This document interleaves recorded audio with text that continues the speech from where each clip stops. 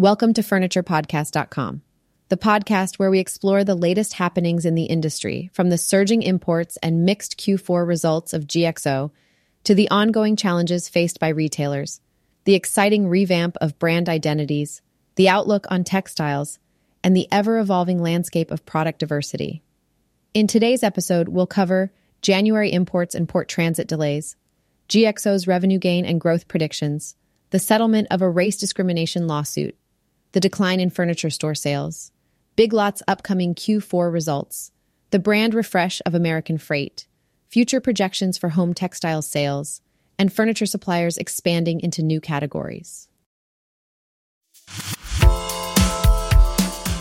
According to logistics software provider Descartes, January imports in the U.S. rose by nearly 8% compared to December, the largest December to January gain in 7 years.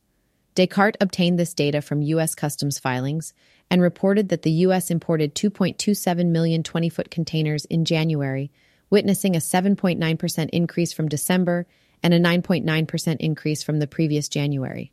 Among the top 10 U.S. ports, container imports increased by 8.4%, with notable gains at the ports of Los Angeles, up 21.1%, and Long Beach, up 15.1%. The Port of New York also experienced a 6.8% gain, while the ports of Houston and Charleston faced the largest declines. Descartes attributed a significant portion of the increase in imports to a rise in imports from China, which saw a 14.9% increase over December. Interestingly, the largest product categories among these imports were furniture and bedding.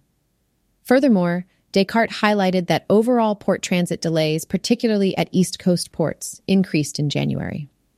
With the exception of the Port of Los Angeles, which showed a slight decrease, the top ports experienced delays. Notably, the East Coast ports of Norfolk, New York, New Jersey, and Charleston saw transit delays exceeding 2 days. Descartes also identified various risk factors for the year ahead.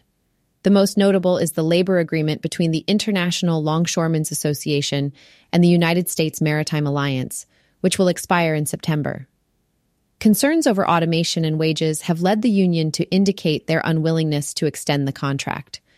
Additionally, factors such as the health of the U.S. economy, rising port transit wait times, and the possibility of new COVID subvariants impacting China were cited as potential concerns. Contract logistics company GXO has reported positive financial results for the fourth quarter and full year of 2023. The company experienced a growth in revenue for the fourth quarter, reaching $2.6 billion, which is a gain of more than $100 million compared to the previous year. Operating income also increased to $87 million, up from $74 million in 2022. However, adjusted EBITDA fell to $193 million, a decrease of $12 million from the previous year, and cash flow from operations declined by $11 million to reach $215 million. For the full year, GXO's financial performance was stronger. Revenue increased to $9.8 billion compared to just under $9 billion in 2022. Operating income rose to $318 million from $242 million, and adjusted EBITDA increased to $741 million from $728 million. According to GXO's leadership, the company achieved significant growth in revenue, net income, and adjusted EBITDA in 2023. They also highlighted the successful closure of new business deals totaling $1 billion in annualized value, with a significant portion resulting from outsourcing contracts. GXO's acquisition of e-commerce fulfillment platform PFSweb contributed to this success and enabled the company to expand its customer base.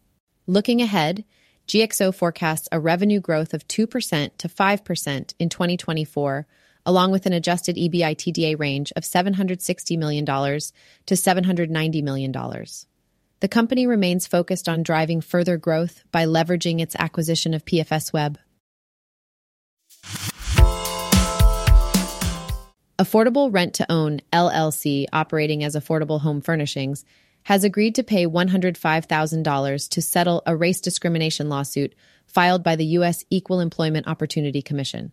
The lawsuit alleged that a white account manager repeatedly used racial slurs towards an African-American manager in training at the Florida Boulevard store in Baton Rouge. When the victim reported the incidents to other managers, he was terminated from his employment. This conduct was found to violate Title VII of the Civil Rights Act of 1964, which prohibits race discrimination and retaliation for reporting such discrimination. Under the terms of a 3-year consent decree, Affordable Home Furnishings will provide $105,000 in back pay and damages to the former employee. Additionally, the company will undergo training, revise policies, establish a complaint hotline, provide regular reports to the EEOC, and display a notice affirming its commitment to Title VII. The resolution of this lawsuit not only provides appropriate relief to the victim, but also sends a strong message that racial harassment has no place in our society. Rudy Sesteta, the regional attorney for the EEOC's Houston District Office, stated that this settlement signifies the unequivocal stance against racial harassment. Peter Teese, a senior trial attorney at the EEOC's New Orleans field office, emphasized that the use of racial slurs in the workplace is both unacceptable and unlawful. Terminating an employee for reporting such incidents only compounds the offense.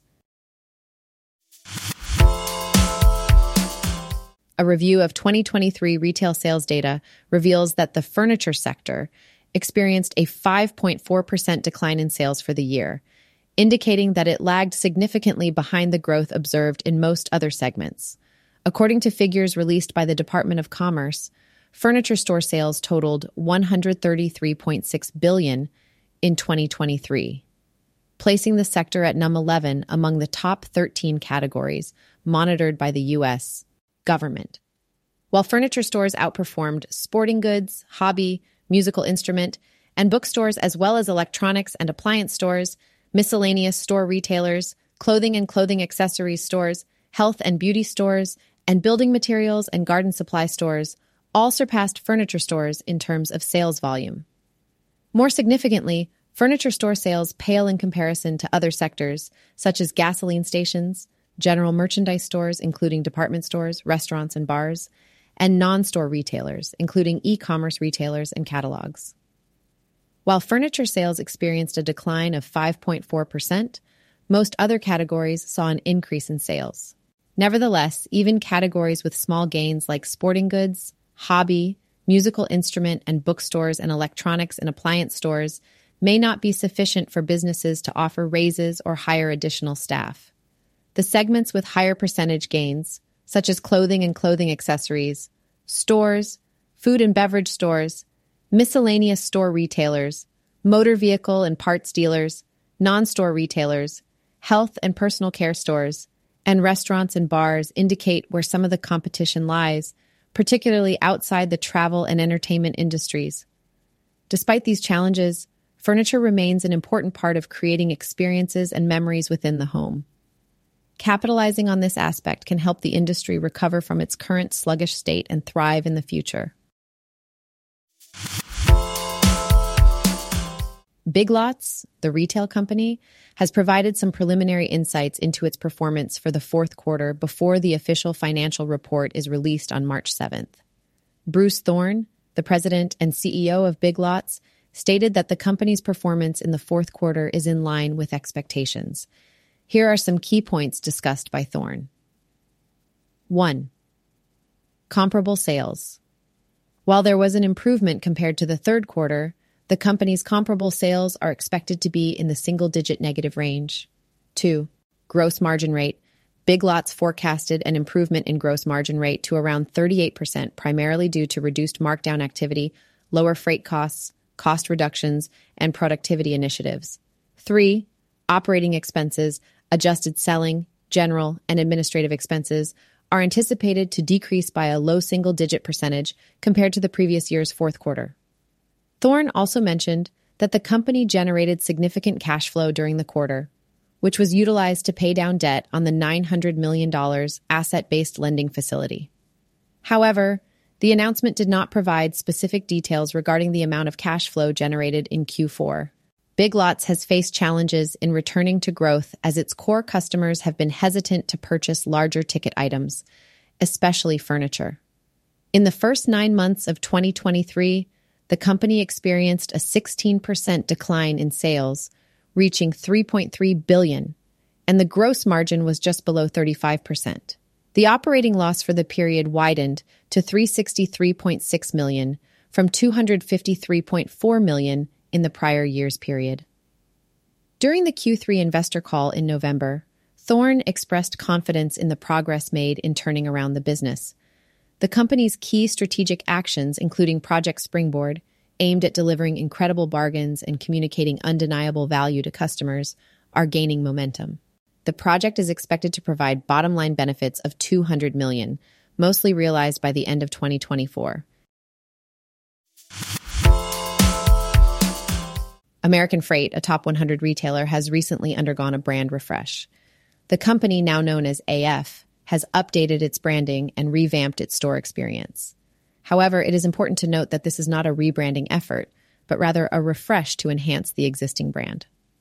Lori Joffe-Turgeman, AF's chief marketing officer, emphasized that the company remains committed to its core values, which include unbeatable value, unbelievable products, and an amazing team. The brand refresh, done in collaboration with marketing firm The Shipyard, includes a new color palette, store signage, and a new logo that abbreviates the brand name to AF. There are 3 key things to know about the new look retailer. Firstly, the initials AF have a dual meaning. While they stand for American Freight, they also represent the company's core categories of appliances and furniture.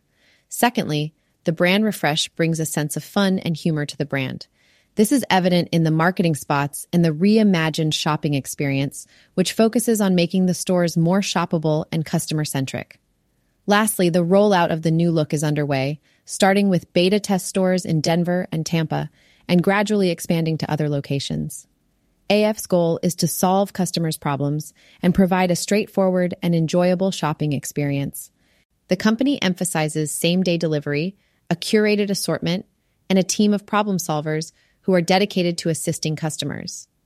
The brand refresh aims to communicate these values in a clear and engaging manner. The new branding and signage have already been implemented in some stores, with the full rollout planned over the next few months. AF is currently focusing on tax season and will commence a broader rollout thereafter. Home textiles sales may continue to face challenges in the short term, but there are still opportunities for growth in the industry. This was the main message delivered by Joe Darakowski, an advisor and vice president of home industry with Circana, during the recent Tex Talks webinar organized by the Home Fashion Products Association, HFPA. Darakowski provided insights into the future of the home textiles market, emphasizing that sales declines are expected to persist until mid-2025. However, he also highlighted that a rebound is anticipated in 2026, driven partly by an increase in first-time home buyers.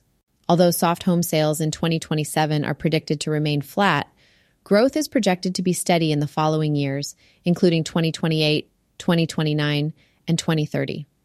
Regarding pricing and promotions, Darakowski mentioned that traditional models are resurfacing. The ability to adjust pricing based on demand has returned, with some categories experiencing decreasing average selling prices due to consumers shifting from buying sets to purchasing individual items. In terms of consumer preferences, Darakowski advised product developers to focus on essential and functional aspects. Opportunities within the home textiles sector include capitalizing on the outdoor living trend, catering to home remodels that lean towards DIY refreshes, addressing the needs of students moving off campus, and offering health-related products that contribute to better sleep. Despite the immediate challenges, Darakowski emphasized that there is still money to be made in the home textiles industry, both in the coming quarters and throughout the next decade. With the challenges faced by furniture suppliers last year, many sought ways to maintain their orders and expand into new categories. While this endeavor requires expertise, it brings various advantages. Suppliers not only become attractive to new buyers, but also enhance their relationships with existing buyers, potentially securing more floor space. Though not exhaustive, here are several companies that diversified their product offerings over the past 12 months. 1. Legacy Classic Vertical Bar Modern, a case goods supplier, entered the motion upholstery category. 2. Martin Furniture, a case goods importer, expanded into the dining category. 3. Howard Miller and Heckman Furniture introduced custom modular cabinetry. 4. Hooker Furnishings M brand ventured into dining while Drew and Jonathan expanded through Pulaski Furniture. 5. Copeland Furniture, specializing in high-end wood furniture, added a wood-focused upholstery line. 6. Direct-to-consumer upholstery company Sabai entered the rug category, emphasizing recycled and upcycled materials. 7. Maven, a bedroom and dining case goods supplier, entered the occasional category. 8. Artistica, a luxury case goods and accent furniture supplier, debuted in the upholstery category. 9. Vaughan Bassett returned to the dining category after a 3-year hiatus. 10. Velo Home, a case goods importer, unveiled the Velo Modern line featuring upholstery sets. 11. Legends Home, a case goods and mattress supplier, launched its upholstery collection. 12. Rug supplier Surya expanded into upholstered furniture, case goods, outdoor furniture, and lighting through acquisitions. 13. Nurison Home, another rug supplier, added home accessories, bedding, textiles, lighting, and custom items. 14. Unique Loom and Loloi, both rug companies, expanded into pillows and other decor. 15. South Bay International, a bedding and mattress supplier, introduced the Infinity Lounger motion sofa.